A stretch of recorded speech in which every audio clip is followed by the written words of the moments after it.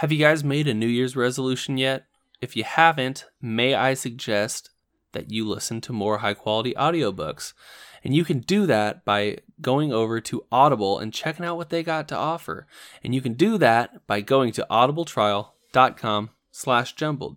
They have 180,000 different titles, over that actually. And you're going to be able to find something because you are just one person and there are 180,000 different things. So, it'd be like looking at a menu, a menu just chocked full of yummy foods, right? 180,000 different dishes, and you can't find anything. I don't believe that to be true at all. So head over, give it a look, give them a listen. You're going to enjoy it. And you know what? That's a guarantee. That's a jumbled guarantee. You're going to enjoy it. Promise you. And if I'm wrong, then I'll eat my hat. That's an old saying. You ever wonder where those old sayings come from? Anyway, that's off topic. Like I said, audibletrial.com/jumbled. Get that free audiobook and a 30-day free trial. Guys, we are still on hiatus this week. Plans sort of fell through. Johnny, I thought he was available and he's on vacation. I didn't cross wires, whatever. So and yesterday was New Year's Day and I didn't want to, last thing I want to do is sit down and make a podcast on New Year's Day. I was trying to enjoy my family day and enjoy time with my loved ones. And so, you guys get a Thursday episode and that's fine. That's not a big deal at all.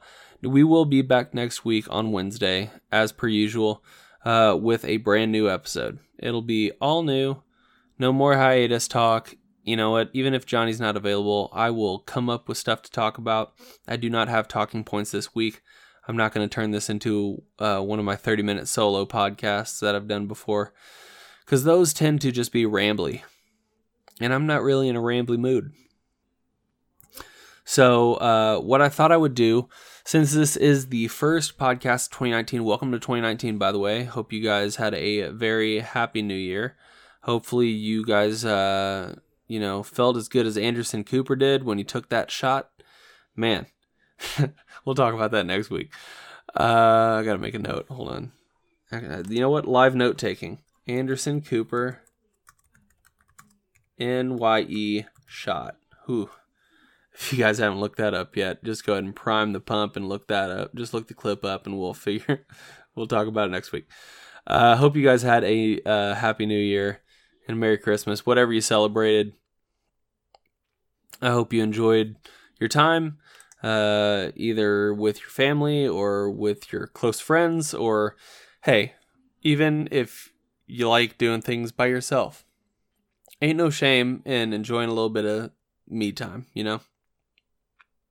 Regardless, hope you guys had a happy season, happy holiday season, and now we are moving forward into 2019. Looking forward to bringing you guys some new stuff in 2019. We are quickly approaching our 100th episode, and have not yet heard from Joe Rogan. So you guys need to start a grassroots campaign here. Get Joe Rogan to notice us, and then hey, you know what? He's gonna be interviewing Kanye pretty soon, which I'm super stoked about. But if you guys would let him know that we're also wanting to be interviewed, or to interview him. I know Johnny would be super stoked to do that, even if it's just 2 minutes. If he wants to stick around for 2 minutes. I know he's a busy guy. Anyway, we're trying to make that happen. Might be a pie in the sky sort of situation, but you know what? A podcast can dream. Anyway, since it is the new year, we've got plenty of people that are making resolutions. A big one that is always on a lot of people's lists to do better at the beginning of a year is to be healthier. And so what better Jumbled Rewind episode than to throw it back to, I'm not sure which episode, but it was raw peanut butter and push-ups. featuring our good buddy Larry Hill. Childhood best friend of mine, and Mini Hulk is what I like to call him. The man's jacked. So you guys could gain a lot of knowledge from him. If you haven't yet listened to that episode, it's coming up here pretty quick. So strap in, get ready, guys. I'm pumped. I hope you're pumped. And you know what? Let's get right to it. We'll see you guys next week for another episode of Jumbled. But for now, let's throw it to Zach, Johnny, and Larry for episode whatever it was, raw peanut butter and push-ups. See you guys next week.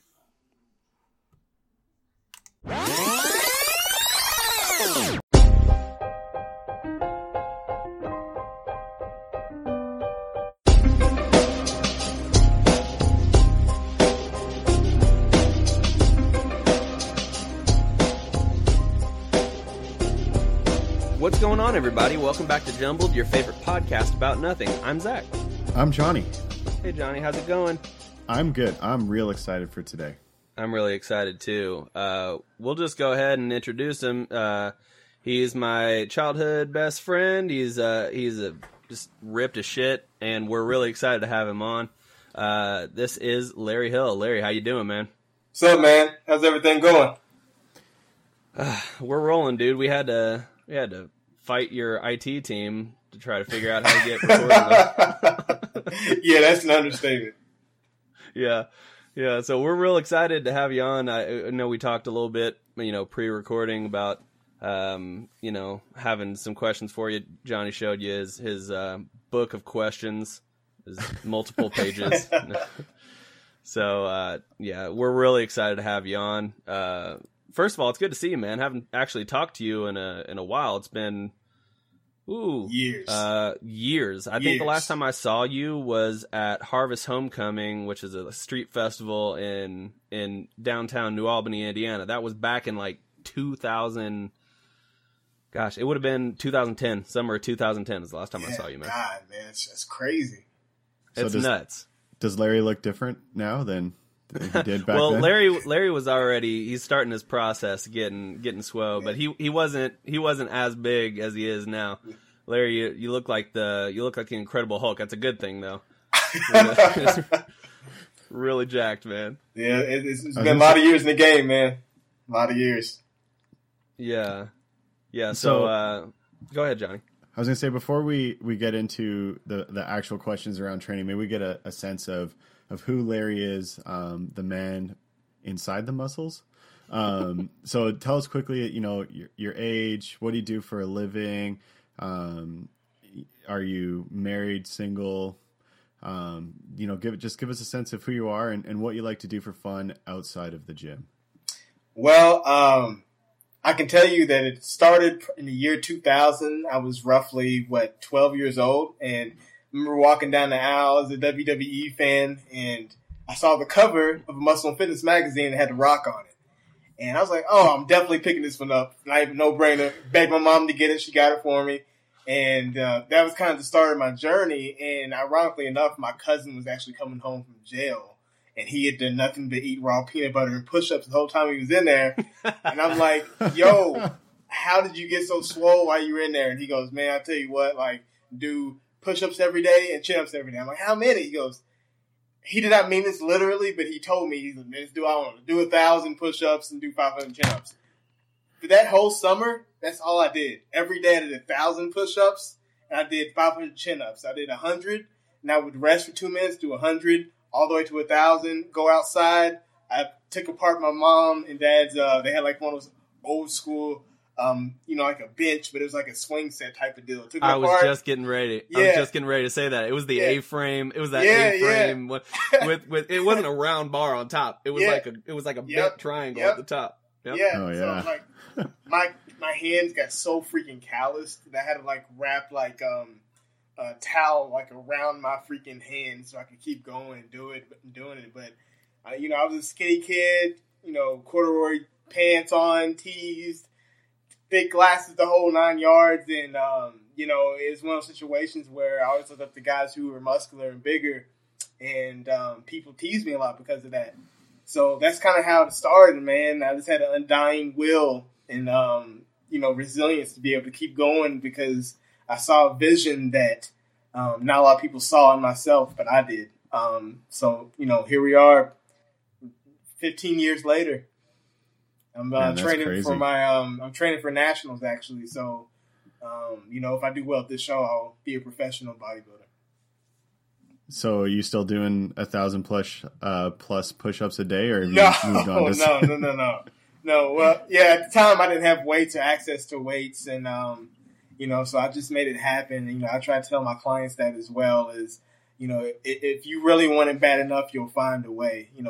People make excuses for things that they think they want to do, but don't make time for. Because if you really want to do it, you'll put pause on Atlanta Housewives or Love and Hip Hop, and you can take 45 minutes out, 15 minutes out of your day to be able to do calisthenics or what have you. If we look hard enough and we really want it, we'll find that we have time to make. Yeah, man, we all have the same 24 hours in a day, right? Sure, definitely. And we all, well, a lot of people waste it in many ways. So what's your training schedule like? Like how often are you working out, whether it's lifting or if there's other forms of exercise you're doing or sports? And how do you balance that within your day? Like obviously being a professional in anything requires extreme dedication and commitment, and you don't strike me as the kind of guy who takes very many days off. So what does that look like for you? Well, for me personally, it's definitely time management, something that I had become acquainted with. A typical day for me, I'd wake up around 5 or so in the morning. I go to the gym, do fasted cardio for roughly 30 minutes. Then I'll do, maybe some crunches, some abs and calves. Come home, eat my first meal, and then prepare my meals for the day. Clock into work. I usually work from home. I work throughout the duration of the day, and I hit the gym again in the evening for my actual workout with weights.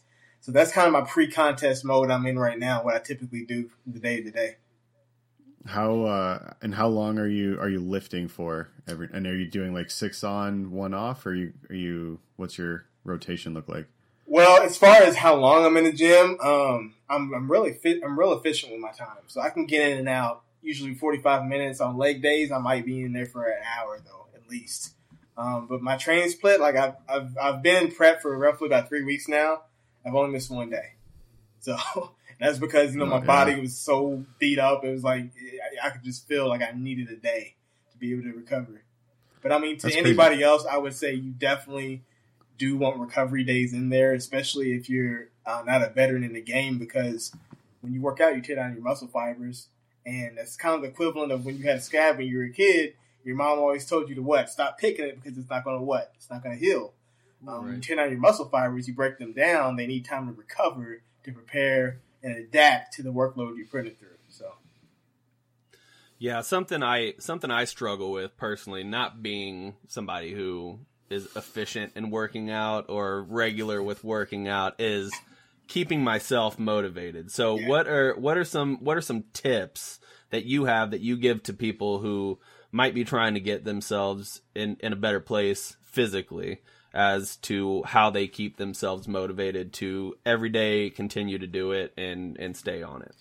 I think it's important, not just this, but anything in life, to figure out what your why is. Why are you doing what you're doing? And if you want to embark on this fitness journey, because it is a journey and it is a lifestyle, you have to figure out why. And I ask people, why do you go to work? Well, I have to provide for my family and, I have to pay the bills. I'm like, okay, so you can look at health that way too, fitness. You want to be there for your family. You want to be able to be healthy so you can make it to work, so you can provide for your kids. So you are 35, 40 plus and are able to run around with your kids and be able to enjoy them and play with them. These are whys to get you up out of bed, not only to go to work, but to have a little bit extra energy to either wake up earlier to go to the gym before work or after work. If you can dedicate 15 minutes 2 to 3 times a week, that's a heck of a start. And it's all about building a habit. So that's what I would say. Yeah, absolutely. And that's something, building a habit it's definitely something where the repetition of it is what, makes it habitual for me. Like, sure. With this podcast stuff, this is our 60th episode here. So, and we haven't missed a week. This is, number 60.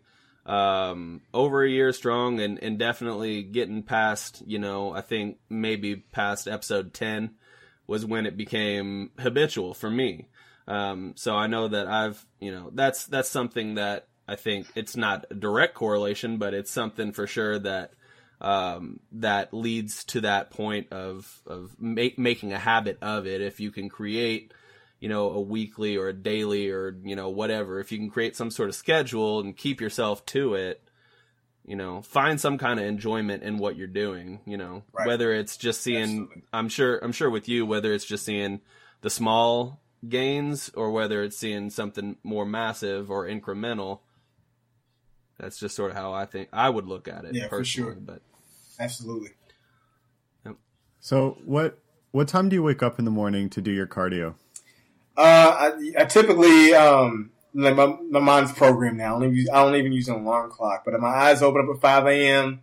I search Facebook for 15 minutes so I can kind of like get up and actually mentally wake up. So I do that, and then, I'm off to the gym. I get my water and stuff together. I'm off to the gym. So usually I'm at the gym probably no later than 5:45. Wow. Okay. And how long are you fasting for? Well, let's see. Technically, it's a lot longer than what you would think because you sleep for a duration of anywhere from 6 to 8 hours. During that time period, you're not eating. So when I wake up, I go to the gym. So if I wake up at 5, I usually get back home around 6:15. So then, you could say, I don't know, 9.5 to 10 hours really I fast. Most of it's during sleep. But then, when I get up as well, I do fasted cardio because fasted cardio is extremely beneficial, more so than just doing regular cardio. Well, it's really pushing your body into reserves, right? Exactly. So I got a lot of reserves to push through. I got so many reserves. Yeah, It's Zach, not you're even still fun. the guy that we could put you on a treadmill and you'll run 5 miles, no problem. You're just That's that true. freak show That's true. I got good built knees. to run. I definitely do not. Jiu-jitsu has not been good on the knees. No. So how many meals do you eat a day? Around 5 to 6. 5 to 6. Okay. Yep. And are you like what would be your macros for them? Right now, my current macros, I'm at 2,000 calories. And the breakdown of that is I'm at 150 carbs. I'm at 44 grams of fat and 255 grams of protein right now. So you're doing some kind of carb every day. Like, how do you feel about? I don't want to say fads because they kind of come and go in popularity. But right now, the big thing again, like the reemergence of keto or carb cycling. Like, how do you feel about all of that? They all have their certain place. I like all of those methods, or at least the ones that you named. They're very effective, especially keto. It takes a little bit of getting used to, but they're all effective methods. But my thing is, I think people's biggest feat is picking one thing and sticking with it, and then letting it have time to actually work. That would be my best advice because usually people be on one thing for a week, then switch to something else for another week. But, we could be here all day. I could break down all of them. But I would definitely say pick one and stick with one to see what type of results it yields before you move on to the next one. Mm-hmm. So I don't know how much background Zach has given to you about me, but so I've known Zach for over 10 years now, which is kind of terrifying to think about. Hey, thanks, man. It's been great. So I was a high school athlete. Like I always played sports, but I definitely let myself go once I got out of high school. I had a surgery that was honestly it ended up being an excuse, like you said. But when I got to Graceland, I decided to get back into shape. So I went from my heaviest, I was 306, and I did cut down to 195. And through that, I had a bunch of different experiences. And it's exactly what you talked about, was learning to just stick with one thing. And I've learned over the past, however long, 10 plus years now of experimenting with my body and different diets or exercise routines, that everyone's looking for that silver bullet complex. Like if I just do this, everything will be great.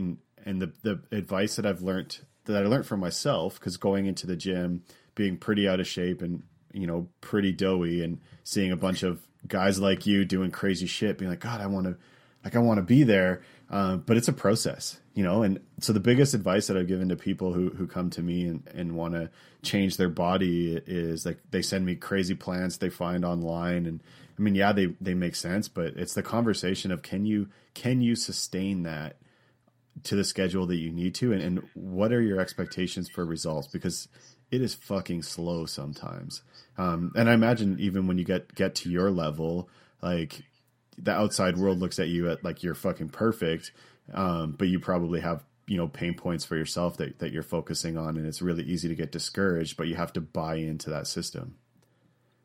Yeah, I mean, yeah, for sure. And again, the number one thing is, people ask me, about how much can you bench, or what do I have to take to look like you? I said, you just need one thing: start with consistency, because that's the number one thing that people have a hard time being able to grasp, is being consistent. If you can be consistent, then it's limitless to possibilities.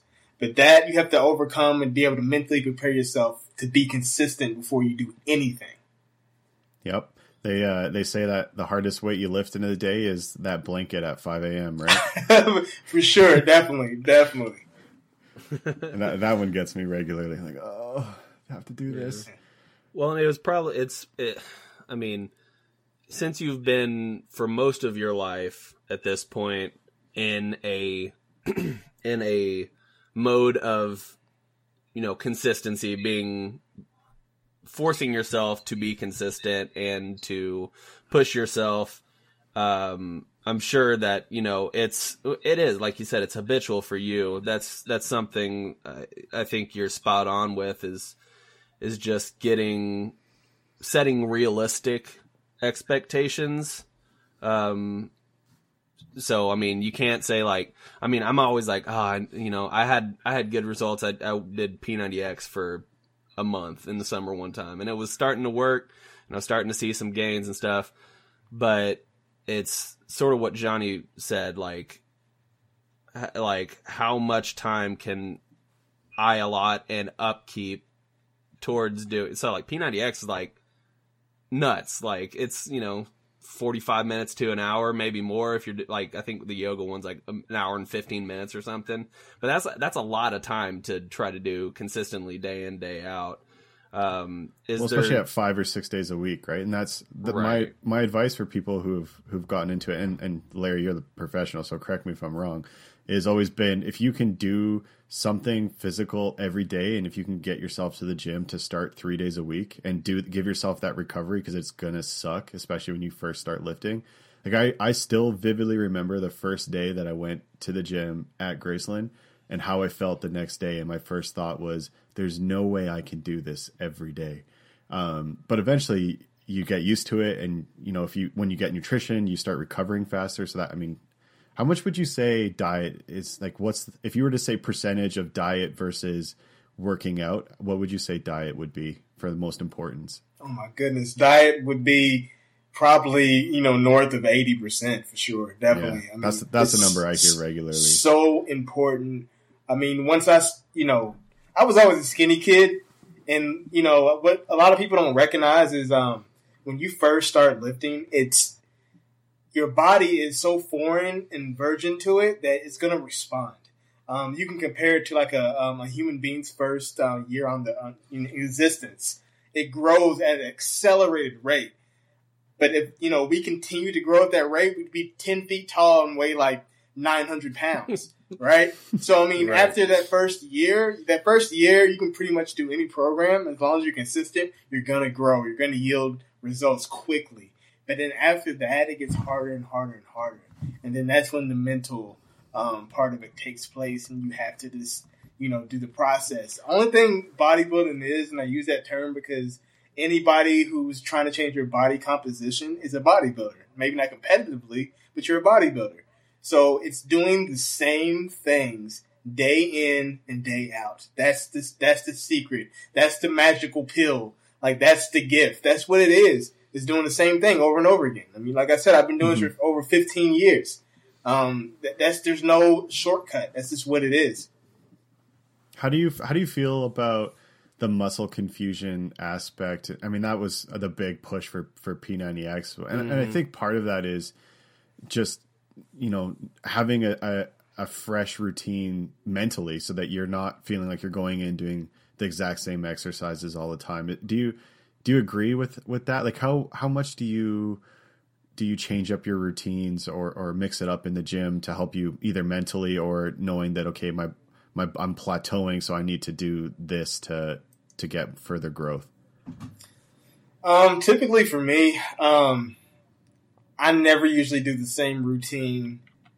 I mean, any day I go into the gym, it could be something different. Like, you know, I never do the same routine week after week. That's because I don't have it written down. I just go in and I literally go, like, if I'm doing chest, if I'm doing whatever the body part is, I do it what I feel. When you become like a veteran in the game, you go off instinct. You know, so it's a little different. Early in my years, yeah, I'd go off of a Muscle and Fitness magazine routine. But even then, you know, you learned about muscle confusion. And the thing about that is our bodies are built to adapt. So once you put a certain type of workload on your body is going to, it will break your muscle fibers down. But then your body's an amazing thing. It rebuilds itself to be able to handle that workload. So once that happens, it's imperative that you change up the routine and you keep on putting progressive overload on it. So your body can keep getting broken down, or at least the muscle fibers anyway. That's why, you know, the name bodybuilding comes into play. Absolutely. Do you have any so I know right now you're probably pretty strict in your regimen and all that stuff. Outside of, you know, maybe, you know, preparing for competition, do you have any vices, any things you allow yourself, like as far as nutrition goes? Like you know, every once in a while you feel guilty about it afterwards, you go get yourself a cheeseburger or something like that? Oh, there are vices. There are many vices. And no, I don't feel sorry at all. First of all, disclaimer, do as I say, don't do as I do. I'm Same thing I tell my kids, yeah. I'm a hard gainer, which, you know, the scientific term is called ectomorph, which means it's very hard to gain weight. So I'm a skinny kid at heart, in other words. So I love my cake. I love my ice cream. I love all that. I love putting it together. I love doing combinations. I love dancing and eating at the same time. I love all kinds of junk food. I mean, we can make hang out with Larry. We can make this whole podcast about the different types of combinations of junk food I put together. My fried junk food recipes, even. So to answer your question directly, yes, I do eat that. And to be quite frank with you, without trying to get so scientific, because of my body type, I almost need to eat maybe 45% dirty, so to speak, in the off season to be able to maintain the amount of muscle that I have, because my metabolism is already quick, just anyway, naturally. But then you put all the muscle that I have in my frame, well, muscle metabolizes fat. So now my body's burning through. If I was to eat just strictly clean, I would never gain any muscle, because my body would burn through it so quickly. Even now, you know, I'm training for the show. Like, you know, I'm still around 2 cheat meals a week. You know, that's probably going to go down maybe 1, and then probably maybe 6 weeks out I won't be having any. But, you know, to be able to maintain my muscle, like I have to. Right now, my metabolic rate is so freaking high. And a quick tip, if you want to know if your metabolism is spiked, which everybody can spike their metabolic rate, I don't care what type of genetics that you have, is your core temperature. You'll feel warm all the time. And when you feel warm and you find yourself being hungry more frequently, that means that your body is actually being more efficient and you're burning through the food that you're eating, which is a very good thing because you're in a fat burning state. So do you feel like that's an advantage or a disadvantage to your journey of having that, you know, naturally lean, high metabolism body? So I find it interesting because I'm naturally a really large dude, so I'm the opposite. Is I have to really calorie restrict when I'm cutting down. But I build muscle really fast. So that's I guess the beauty is I can gain weight and lose weight really quick, but my muscle, like, I can maintain it easily. But I always look at guys like you. I have friends who can just kind of not be slack with your diet, not to take away any of the work, but can be more flexible because they have the metabolism backing them up. I'm just like, oh, I wish. But the trade-off is you have to do it to maintain that muscle. So is it like kind of, the same difference, I guess, so to speak? I thought about giving you the PC answer, but I'm not, because when I'm dieting hardcore and then I bite into a Papa John's pizza, it's freaking amazing, man. Like I can't even explain to you how amazing that feels right in the middle of prep. But no, like in the earlier years, it does suck because like when you're skinny, like super skinny, like now that I have muscle on my frame, a lot of muscle on my frame, I love it because I get to eat like junk sometimes. But the beginning years, it sucked. And people were like, oh, you're so lucky you're skinny. I was like, you look at it this way. Okay, think about having a huge house, right? And then somebody's like, I need you to demo that house, right? You take a wrecking ball and you destroy it. Versus somebody's like, I want you to build a house without any material. Mm-hmm. It's freaking hard, man. Like I had to eat north of 6,000 calories a day to get where I'm at now. Yeah. And people are like, oh man, I love to eat. Like if you're tracking 6,000 calories to get that in, that is not an easy task to do. It can be done, but it's not easy. So everybody has their own independent struggle. But I would say for me personally, when I was skinny trying to put on muscle, it was ridiculously hard. Yeah, it is. I find that you always want the other side. Yeah, for sure. Definitely. Absolutely. That's just because you don't know the other side struggle, right? Yeah. And like, I'll never know that. And I imagine, training at that level and trying to eat 6,000 calories and doing it in a moderately healthy way. Like sometimes you're eating when you're full, but you just have, like, your stomach can't handle it, but your body needs it. Right. And so that's like the feeling of like being bloated, I guess, or full all the time when you're trying to pack it on like that that's a challenge itself. So, I mean, it's definitely a challenge. One of the ways I got around that was, so say my goal was to be able to eat 4,000 calories whole food, right? So what I would do is, I would eat 6,000 calories, but 3,000 of those calories would be liquid, right? So that's, homemade, mass gainer shakes or what have you. So now when I take 2,000 calories of those liquid meals out, now I'm actually hungry for more food. So my body can absorb it and actually utilize it. Does that make sense? So basically I overshot purposely to be able to actually crave, maybe 4,000 calories instead of me just trying to do 4,000 calories and feeling so overwhelmed and so bloated, like you said. Now my body's already used to processing 6,000 calories. So the 4,000 calories, I'm like, yeah, I'm starving. I need that.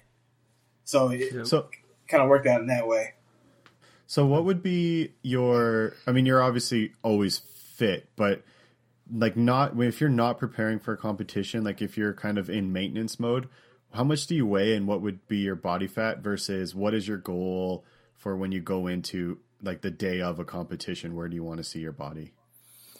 It's a loaded question, man.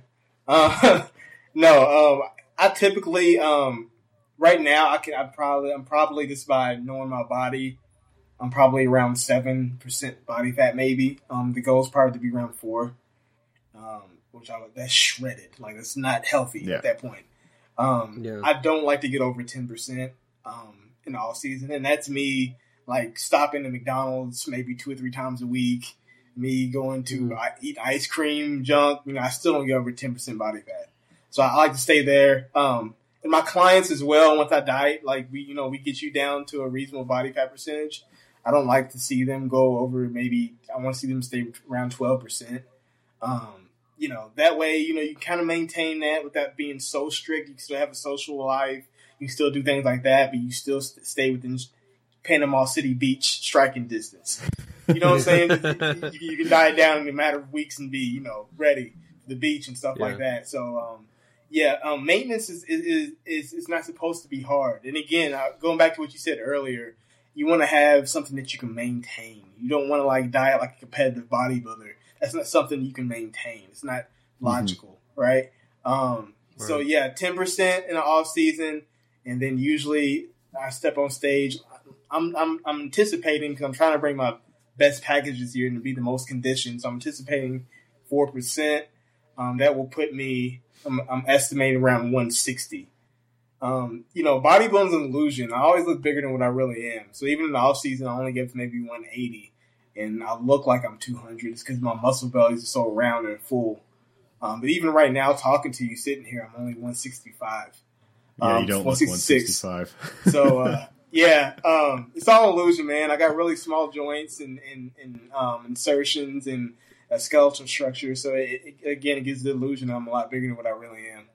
All right, guys, let's stop to take a second to talk about our sponsor for today's podcast, Audible. You guys know about Audible. We talk about them all the time. We love them. Head over to audibletrial.com/jumbled. The book that I'm going to be recommending for the month of January, kicking it off right here in 2019, is I Must Say, My Life as a Humble Comedy Legend by Martin Short, narrated by the man himself. It's a memoir. It's talking about his early days on in Second City, also on Saturday Night Live, and his famous movies that he's been in throughout his life and his career. But he also gets into his private life, where he talks about how he lost his eldest brother and both of his parents by the time he turned 20 years old, and how he most recently lost his wife of 30 years to cancer. So it's a bit of a roller coaster, but it really lets you inside of the mind of the man who you all know and love, Martin Short. It's a great listen, so I'd really recommend that one. But if there's something else you guys want to listen to, of course, they have over 180,000 different titles that you can listen to. So feel free to listen to whatever else you like. I personally really recommend Martin Short. He's a comedy legend. He's a titan in that regard, and I think it would be it's 8 hours and 40 minutes of your time that would be well spent. So give that a shot and let us know what you think. Thanks, Audible. And let's get back to the podcast, because there's going to be a little bit more that we need to listen to. So when is Nationals? How far out are you? As of this past Friday, 2 days ago, I'm 8 weeks out. So I'm 8 weeks out right now. I'm actually ahead of schedule.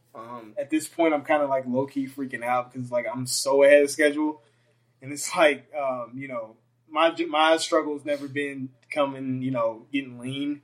It's, keeping my mass, because, right. you want to have a certain amount of muscle on you as well. You don't want to be like a cyclist on a bodybuilding stage. It's not really, it's kind of counterproductive, Right. So are you still building right now, or are you sort of, are you feeling good about where you are and you're just in maintain mode at this point?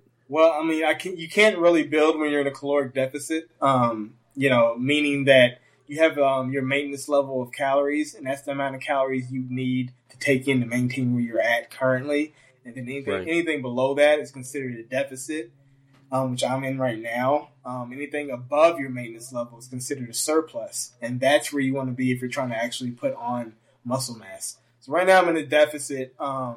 All the building and everything is done at this point. Now I'm just trying to polish everything, get tighter, and then present what I, did in the off season on stage. Do you do a drastic cut the day before, like a dehydration cut, like wrestling or boxers or any kind of fighter would do? Not necessarily the day before, but something in the bodybuilding industry called a water depletion or peak week, which would the last week before the show. Basically, what you would do is you start out with like maybe 3 gallons. You're used to drinking a gallon of water. You start with 3 gallons of water, and that's you're drinking a lot of water because your body tries to get back to homeostasis. So it's like, oh crap, I have way too much water. So it tries to get rid of that water. So I know it's like weird. You have to drink more water to get rid of water, but that's what you have to do. So it'll flush out not only the 3 gallons, but any other water too, because it's in flush mode. Meantime, you're actually carb loading. So your carbs might go from 60 carbs to 450. The reason you're doing that is to fill out. It's a term called filling out, which means that your glycogen stores have been depleted. Therefore, your muscle looks like a I don't know, like a freaking water balloon with no water in it. Like it's saggy and it's real small. So when you put those carbs in, it's like a balloon filled with air. It pumps up, and you get you look full, and then you start to add sodium, and that's when the vascularity comes out, and it's all a science. So all that's done the week leading up to the show, the last week. Wow. Is there any like year to year? Have you noticed like changes in your body where your body might have responded one way, to certain exercise, and maybe, now it hasn't, or it's not as effective, and you have to look for different ways? Or have you sort of seen it just sort of continue the way it always has? Yeah, man. It's a progression, man. It's just, I feel like it's just like any other thing in life that, the older you get, the more information there is, the more you find out, and the more you brush up on it. So to answer your question directly, yeah, I don't do now what I did when I was 18, 19, 20. When I was 19, I would walk into the gym, no warm up, no stretch, no anything, put 225 on the bar and just get at it. If I did that now, I'd be in the ER. I have to thoroughly stretch now. We're 30 now, man. Like, yeah. I have to thoroughly stretch. I have to do all these preventative measures to make sure I stay healthy and stay injury free. My leg training my training in the whole is different in the fact that now I try to chase a pump, which simply means that I'm trying to pump as much blood into the muscle as possible. Because what happens is, for one benefit, when blood is pumped into the muscle, it transports nutrients into the muscle.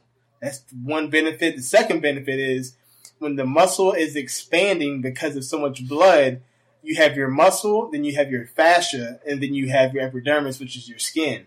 If you overload that muscle with blood and it keeps stretching and stretching the fascia, eventually it's going to become fixed in that position. And that's how you actually have muscle growth.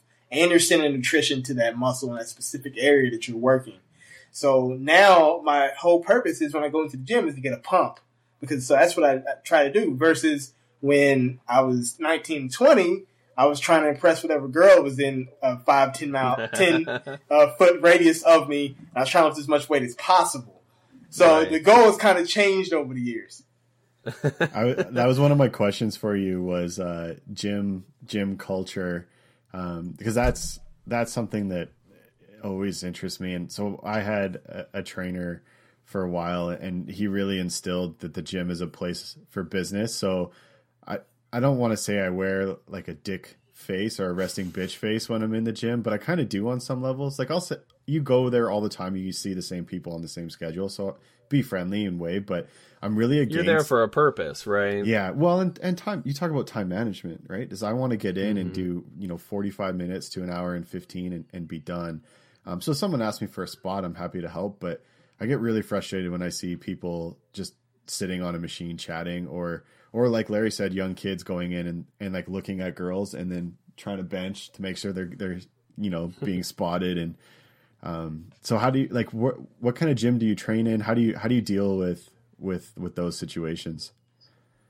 At this point in my career, me having a YouTube channel and me kind of being out there and people kind of know who I am a little bit, or starting to know, I do make it a point now to stop, and no matter if I'm feeling like crap, I'm 0 carb that day or low carb, and I look like The Walking Dead, my face is all sunken in. If a kid comes up to me and asks me for advice, I try to take time out of my day to be able to help them, because I remember when I was that little kid. Yeah, absolutely. And I feel like the gifts that I have, and the reason why I'm here on this earth is to help people. So, I'll go out of my way to be able to talk to anybody who comes up to me, approaches me, and give them advice or help. But yeah, sometimes it can be painful, man. Like I said, man, I'm like 3 weeks out and I'm so tired. I'm chewing gum to stay awake. I'm living off black coffee. Yeah, it gets pretty rough, man. And having a social life, which I'm in the process of writing a book, and it's called, The Cost of Healthy Living. And to kind of capture it, a lot of people's struggle is not just the healthy lifestyle itself, but, the cost, the opportunity cost. the Right. social life. Your friends want to go out and party, your girlfriend wants to go out and do this, and they don't understand why you can't do that. I mean, you can do it in moderation, but doing it every single weekend is what got you in the places you're in the first place. So how do you balance that? What does that look like? How does it take shape? What's the kind of conversations you have within that? But as far as like the gym culture in the gym, it can be very savage. Because you're dealing with a lot of different type of personalities. The gym I go to personally is like a little hole in the wall. I'm like the Dark Knight, man. When I get into prep, man, I go into Rocky mode, man. I go to the little small dungeon gyms, and then all of a sudden, 2 weeks out, I go to the big gym, and then it's like, oh my God, you're getting ready for a show. Yeah, that's right. I'm shredded to shreds. I'm like Goku shredded. You know what I'm saying? So that's kind of like my little methodology I do. Sometimes I'll cover up like at 4 weeks, or probably about 6 weeks out, I'll start covering up. And I don't even look at myself, even when I get in the shower. Like, I don't even look at myself. And then, like, I just unveil one day at, like, a large gym. And then, it's pretty cool. So it's fun to do. Showering in the dark. Quick. Yeah. Hey, real quick, guys. I'll be right back, so just keep it rolling. Oh, I see how it is, Zach. So what kind of supplements do you take? So I know you talked a bit about, shakes and other nutritional for gaining muscle. But I feel more so people are still looking for that magic pill or drink this and you'll be jacked as shit. So how do you feel about the world of supplements and protein, creatine, and all the other, pills, I guess you can take, fat burners, etc. Like, how do you use those at all? How do you feel about them? Or do you think it's all kind of a bunch of snake oil and you can't replace dedication and clean eating and commitment to the gym? All of the above, man. I mean, I feel that they have their certain place if used, the right way. But the biggest thing that I see is people don't understand the definition of supplement. And supplement means to aid. You have some guys who take 9 scoops of whey, or they do all these things, and I'm like, man, there's nothing. First of all, there's nothing better than whole food, right? But if by chance you're working at a factory and you can't, have that many breaks, or right after you work out, if you want to throw a shake back, absolutely, because that gets into your bloodstream quickly if you take a shake right after you work out, and protein synthesis happens almost immediately with the shake. But you don't want to do it in excess. In other words, you don't want to become dependent upon supplements. As far as fat burners, I tell people to try to get as far as you can without them when you're dieting, and you kind of use them, as at the tail end. They kind of give you a little boost at the tail end. That's how I typically would see people use fat burners. And that's how I use them myself, if I do use them. Creatine is probably the one thing that I will vouch for sure. It's creatine monohydrate. It's very effective. It will increase your strength, bar none. That is the one supplement other than whey protein that I would say definitely take it. Doesn't matter if you're male or female. A lot of people, say that, water retention. It's not. I mean, there's a lot of blogs out there that will tell you about water retention, creatine monohydrate. Yes, you have to drink a lot of water with it, but you might want to look at your diet before you try to accuse creatine of that. But creatine is an incredible supplement, and if you're training and you're going to the gym, then you're doing the extra mile. Just like if you have a performance car, you want to put premium fuel in your tank. Because we're asking so much of our bodies outside of what is normal, then we have to supplement to be able to make up the difference. So supplementation is not a negative thing. Just make sure you do your homework and understand what you're putting in your body, and make sure you don't do it in excess. So that'd be my advice. But for me personally, on a typical day, I'll take a whey isolate. The whey isolate typically doesn't have hardly any carbs in it, any sugars or anything like that. It's just pure whey. So I'll supplement with that. My vitamin game is crazy though. My vitamin game, I take a calcium, magnesium, and zinc pill. And I typically do that. It keeps me regular. And it's also really good for, joint health as well. I'll take a multivitamin every single day. What else? Fish oil for heart health. It also helps lubricate the joints, stuff like that too, because it does omega-3s in it. I take a L-arginine pill, which is good for blood circulation and blood flow. I usually take it right before the gym. And that's really about it as far as supplements.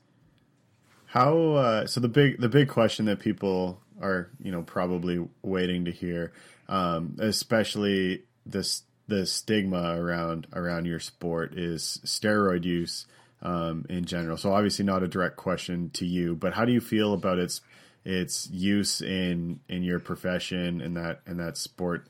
And do you see it as cheating? 'Cause Zach and I have talked about it a few times, and it's come up in the podcast a few times around other professional sports. And I maybe take a different viewpoint than most people, is that I don't think that it should be a banned substance, I guess. I don't know if you can do it and it's pushing you. Like if I watch, I mean, you talk about WWF and we're kids watching it, like all those guys, most of them probably juicing. But you hear about it in baseball all the time. And I don't like the Barry Bonds issue and hitting all those home runs. How do you feel about steroids in your world or in the professional sport world in general? Oh my gosh, man! I don't know if we have enough time, man. You asked the right person, man. I'm telling you, I'm so uncandid. No, I mean, listen, it's part of bodybuilding, it's part of sport, and I'll tell you this, man. The guys who are at the elite level, who are the pros and stuff like that, they take it. They all do. And the thing of it is, people want to say that it's cheating, but is it really when everybody is taking it in the sport that you're in? Mm-hmm. Now, granted, they have natural shows. There's a natural bodybuilding federation, right? Oh, I didn't know that. That's pretty cool. But I mean, that's equivalent to overseas basketball. Who's the most popular overseas basketball player? Don't worry. Awesome. Don't worry. I'll wait. Nobody knows, right? Everybody knows who LeBron James is, right? So that's why bodybuilders they hardly ever want to go to the natural organizations because nobody knows who they are. But people are quick to dismiss somebody's physique or their hard work because it comes down to drugs. It comes down to the PEDs, performance enhancing drugs, right? Here's the thing about that. If you go to your local gym, 65% of the men in that gym are taking stuff. And you ask yourself, well, they don't look like the guy in the magazine. Yeah, because the guy in the magazine has elite, and I mean elite genetics, right? The equivalent to LeBron. I could give you LeBron's coach. I could give you his shoes. I could give you his diet. You're not going to play as good as LeBron. You're just not. That's what this man was born to do. Was that definitely right? Not me? It's it's the same with PEDs, man. People think that nowadays you have kids who get their gym membership on Monday and then get their gear on Friday, and they think that they're gonna automatically just mysteriously be in these magazines because that's all it is, right? Not understanding the science behind it, understanding that bodybuilding is very much a genetically driven sport. At the local level, maybe, once you start getting to the national level where everybody's good, that's what really makes the difference, man. It's genetics. And that's how you become a professional in the elite. It's going to set you apart. There's a lot of people anybody can get ripped and shredded, man. But, having certain type of shape of muscle and around full muscle bellies. And I have a 27-inch waist and, my shoulders are 50 inches. That's genetics. It's not something you can train to get. I mean, you could try to minimize it or you can try to maximize it by getting bigger shoulders. But you're just not naturally going to have 27-inch waist and 44-inch shoulders if you don't genetically predispose to have that. I challenge people who have a negative light about PEDs to go look in your grandfather's cabinet. Next to the Viagra, there's going to be probably testosterone, TRT program, because the older you get, as a male, your test starts to plummet. And when you go to your doctor finds this out, they put you on what's called a TRT program, a testosterone replacement therapy program, to be able to at least get your testosterone up to natural healthy levels. So what I'm telling you is these PEDs were originally created for people to be able to either A, help them with their testosterone levels, or B, help them post-op surgery be able to recover faster. Because that's what they do. They help you recover faster. So you still have to do the work. You still have to do I think that's the issue. Yeah, you still have to do the work. But now, instead of maybe 2 leg days and you feel like you're about to die, you can do maybe 3. You know, and it helps shuttle the protein more efficiently into the muscle. So it does little things like that. But you still have to work, man. You know, and, you know, it gets a negative, you know, light put on it because of when the media, you know, gets a hold of it. It tends to, they get the hold of like the worst possible case scenarios.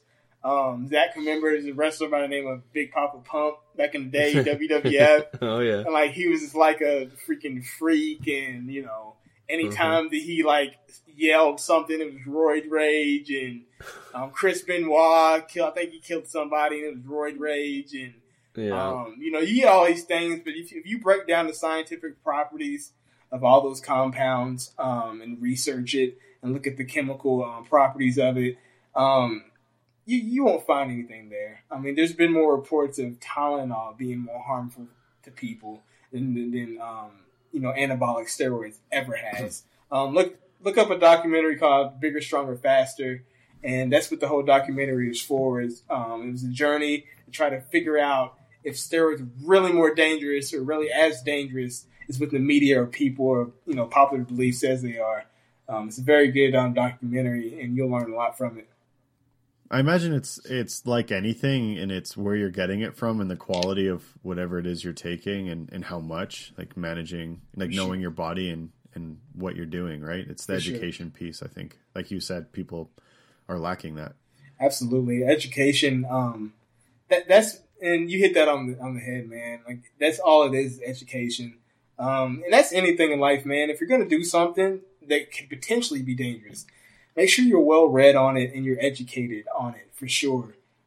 Because people in the industry, you know, they know that you do more with less. Man, you get these horror stories of these 16-year-old kids taking an outlandish amount of stuff that Mr. Olympia doesn't even take. You know, and it's just like, you know, it's because they think more is better and they're not educated on it. And, you know, you have these underground laboratories. They make it in their kitchen. You don't know what you're getting, or you don't know if it's properly dosed. You don't know any of these things, man. And it can be scary. But yeah, man, like, that's another thing that I would like to do, is to be able to educate people. Not in the sense that I'm an advocate that people should take it. Let me be clear. Let me be clear on that. Unless your goal is to become a professional bodybuilder and to make a career out of it, don't do it. I tell everybody, don't do it. Like, if you're just trying to go to the beach, you're trying to live as a regular, there's no reason why you need to take it. Don't do it. And even if you are wanting to compete at that extreme level, take your body as far as it possibly can naturally to, you know, just do that. There's been natural pros that actually turned pro, naturally. You know, I mean, you have to have, you know, superior genetics, but, you know, I try to be an advocate, man. I don't want kids taking it. I don't want people taking it unless you're going to step on an IFBB stage someday. But yeah, definitely don't take it, man. Yeah. What are some common injuries in your sport, and how do you deal with them? Actually, I think I tweaked my shoulder like yesterday. Labrum tears, pretty common. Man, I have two, so I know. Man, well, like I've pretty much had every single type of injury you can think of, just about. And what I can tell you is, it's not problem solving; it's problem prevention. Like that is the number one thing, man. Be well hydrated, stretch thoroughly. It's all about preparation. I'll take 15, 20 minutes when you know, just to prepare for what I'm about to do.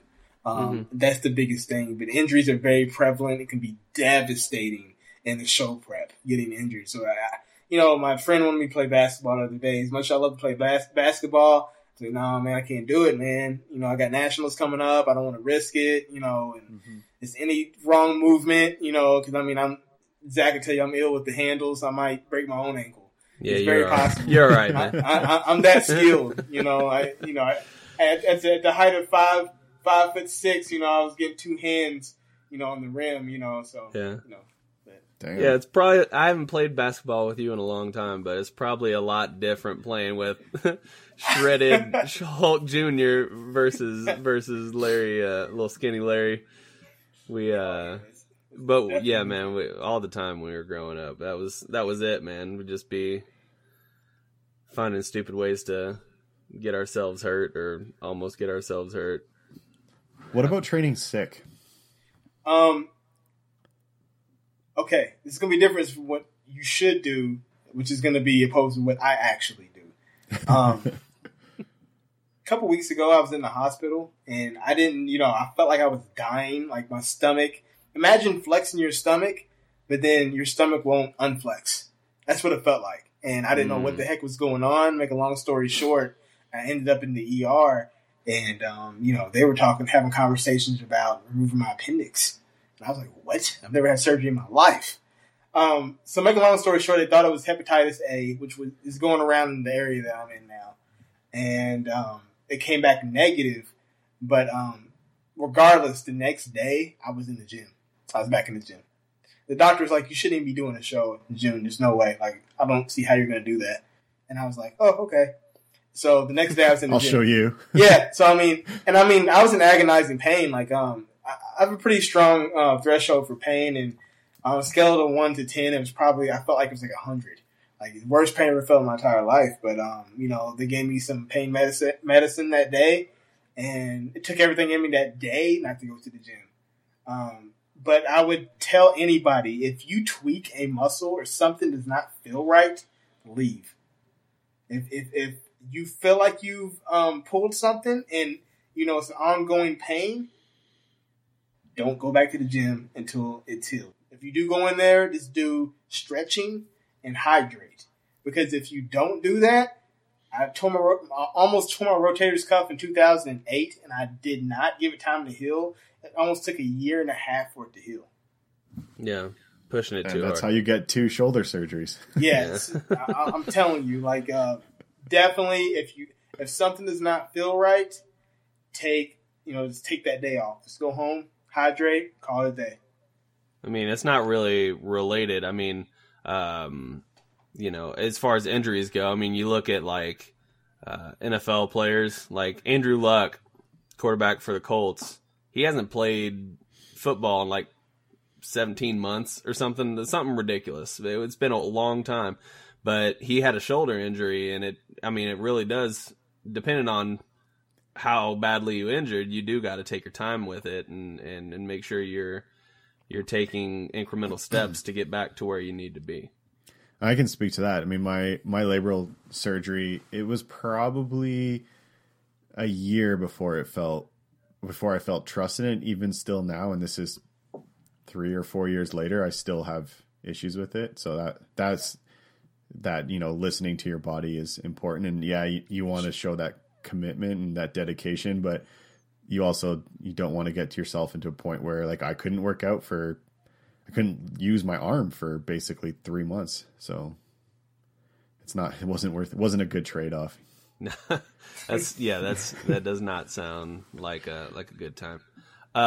Johnny mentioned at the top, Larry, what are some things that you like to do right now that are not related to bodybuilding at all? What is something that, you need to get a break from the gym, you need to get away, whatever, get into a different space? What's something else that you like to do? Music, man. Music is something that maybe not a lot of people knew about that part of me, unless you were like a really close friend of mine. But I've been into music since I was like maybe, 10 years old. And, I'm a traditionally trained percussionist. When I say percussionist instead of drummer, it means that I can play more than one percussive instrument. So I'm a drum set player. I played the marimba. I played Japanese drum. Like, I've played all types of percussive instruments. I was in a world-class percussion group in high school. Came in 3rd in the world. And then after I got out of high school, and I've always been a writer too. whether that be spoken word poetry. So then one day my cousin was like, and I started making, beats, music production. And we couldn't find an artist. He said, man, why don't you get behind the mic? I was like, you know what? All right, I can do that. Terrible. But, again, the more and more I practiced, the better and better I got. So in my spare time, I love to do music. I like making beats. I'm also a songwriter. I've written country songs, bluegrass songs, hip hop, R&B, you name it. I've been in all those bands, all those groups. I've songwritten for a lot of people. So in my free time, that's what I typically do. That's awesome, man.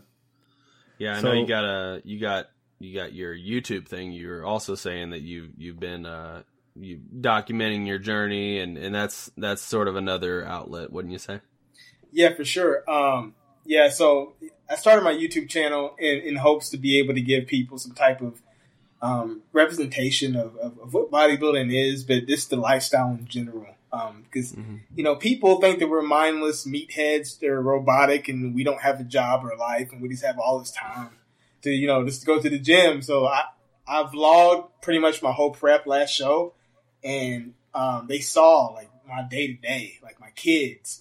I was married at the time. I had to juggle my kids, my wife, my job, the gym twice a day, dieting, preparing meals, like vlogging, doing all this. My last week before the show, I literally vlogged every day and uploaded every single day.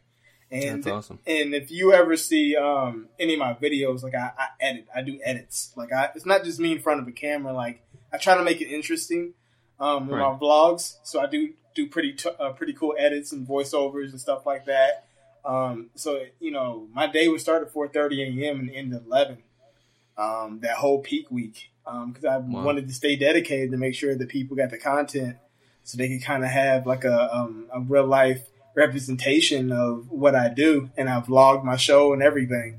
My YouTube channel is MCS Fitness 1987, and MCS stands for Making a Change Through Struggle. A lot of times of adversity in my life, the gym has been the one consistent thing. And I know that every time I've put my head down and been resilient and persevered through a struggle, it's yielded great benefit. And not only that, but MCS is the initials of my kids. And that keeps me grounded and focused. And that's what my vision and my goal is, to be able to have them look up to me in a positive light and be able to provide for them and give them a type of life that I didn't have. So absolutely, man. Absolutely. What other social medias would you like to plug? So you talked about your YouTube. Are you on Instagram or anything else that you want to share? If people have questions, you've mentioned that you have clients, so you're obviously doing some personal training or some advice giving or guiding. So where could some of our listeners find you if they wanted to learn more about you, hear about what you're about, and then maybe if they can get some more advice from you? Yeah, sure. So I'm definitely very active on IG. My IG is MCS_fitness. Or you can look me up by my name. It's Larry Hill. And I'm also on YouTube, like I was saying before. My YouTube channel is MCS Fitness 1987. Or again, you can look me up by my name, Larry Hill. And I'm extremely active on Snapchat, just because it's very convenient. So you can look me up by name on Snapchat, Larry Hill, or Urban Royalty 24. But yeah, I do coaching. I kind of fell into it. So if you want any type of diet plans or advice or anything like that, workout routines, ongoing coaching, I do coaching packages for 3 months at a time, which consists of programs as far as workouts, meal plans, and one-on-one Skyping once a week for check-ins. You can hit me up at mcs1987@gmail.com. I'm sorry, mcsfitness1987@gmail.com. Awesome, man. I know also in your YouTube videos you have some promo codes and stuff. Are there any products that you'd recommend to people to use? Yeah, so I'm sponsored by a company called Mad Muscle. So that's MAAD Muscle. if you go to madmuscle.com and put my discount code HILL15, you get 15% off checkout. So, I can vouch for the products, man. The products are really good. It's a new company, a startup company, supplement company. It's owned by a husband and wife, and they're great people. And I like where their company stands for an excellent message. And, they're athletes themselves. So it's a company that's built by athletes for athletes. So check them out. Awesome. Well, we will do. Johnny, you have any other questions for Larry? I know I've been quiet a lot of the time because I'm just taking it all in, and I'm sort of just mesmerized by Larry as well. I just can't get by it. So I guess the last two questions. Well, that's a real question. What's the deal with the spray tans in? That's a good question, actually. No, it really is. It really is. Okay, so here's the thing, man. Like, the stage lights are so bright that you have to have a dark tan to be able to be seen. Because, say, even though I'm black, I'm light skinned, I'm caramel, But even if I was dark skinned and I went on stage, I would wash out, meaning that you wouldn't be able to see definition or anything. I would just glow like a superstar. So if you're a pasty white boy like me, you'd be lost. Oh yeah, I mean that would just be insane. Actually, no. The last show I went, there's a guy who was really pale. He got on stage and he forgot to tan. It was just it was like you saw all of us standing there, and it was like a glow. It was like a ghost. You couldn't even see it. It was an apparition. Yeah, it was insane. It was like an orb blinding the audience. All the lights just bouncing off of them. It's here's this guy standing next to an orb, a glowing orb. It was insane. But so you have to get a dark tan to be able to A, show up in front of the lights, and B, so that the judges can see the muscularity, definition, vascularity, separation, to be able to see all that. Because if you see me off stage, I'm black as a street. But then when I go on stage, I look like I'm my normal complexion. It's insane because the lights are that bright. So you tan too, then? Yeah, yeah. Wesley Snipes would have to tan. That's how freaking dark these lights are. Seriously, it's crazy. Yeah. I always kind of imagined it would help with lighting, but it's just sometimes you see it and it's so over the top, but it makes sense. Yeah, and sometimes you see people who they do it from the neck down. Yeah. But then they got the crazy white face, and you're like, come on, man. Yeah. That's awesome. Thanks a lot, Larry. This has been a fabulous podcast, and obviously you're a bank of knowledge. I definitely would plug people to check out your social media and pick your brain more. And thanks again for coming on. Yeah, and as always, I mean, you're always welcome. So, we'll put a pin in it for now, but I'd love to touch base with you again after competition and see how that went for you and sort of recap everything and your whole process for preparing for that and all that. Yeah, for sure, man. Anytime, man. I appreciate you guys having me on here. All right. Well, that's going to do it. I do a quick wrap up, Larry. So bear with me through this. We are on all social media at Jumbled Podcast. If you want to send us an email, that'd be jumbledpodcast@gmail.com. We are on all the podcasting platforms: Stitcher, Google Play Music, Player.fm. We're on SoundCloud. We're also on iTunes. If you would so kindly, please head over, give us a rating and review on iTunes. It'd be much appreciated. It helps out a lot. And want to give a shout out to our sponsor, Audible. Head over to audibletrial.com/jumbled and get your free 30-day trial and a free audiobook, because you'd be stupid if you didn't do it. And make sure also to head over to patreon.com/jumbled and give if you so choose as well.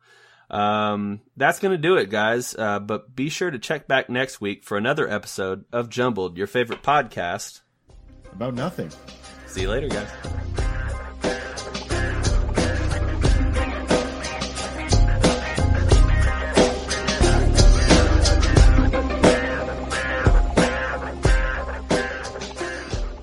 That was a good recording. Hey, Larry, just want to say thanks again for coming on, man. What do you think of the podcast? It's freaking amazing.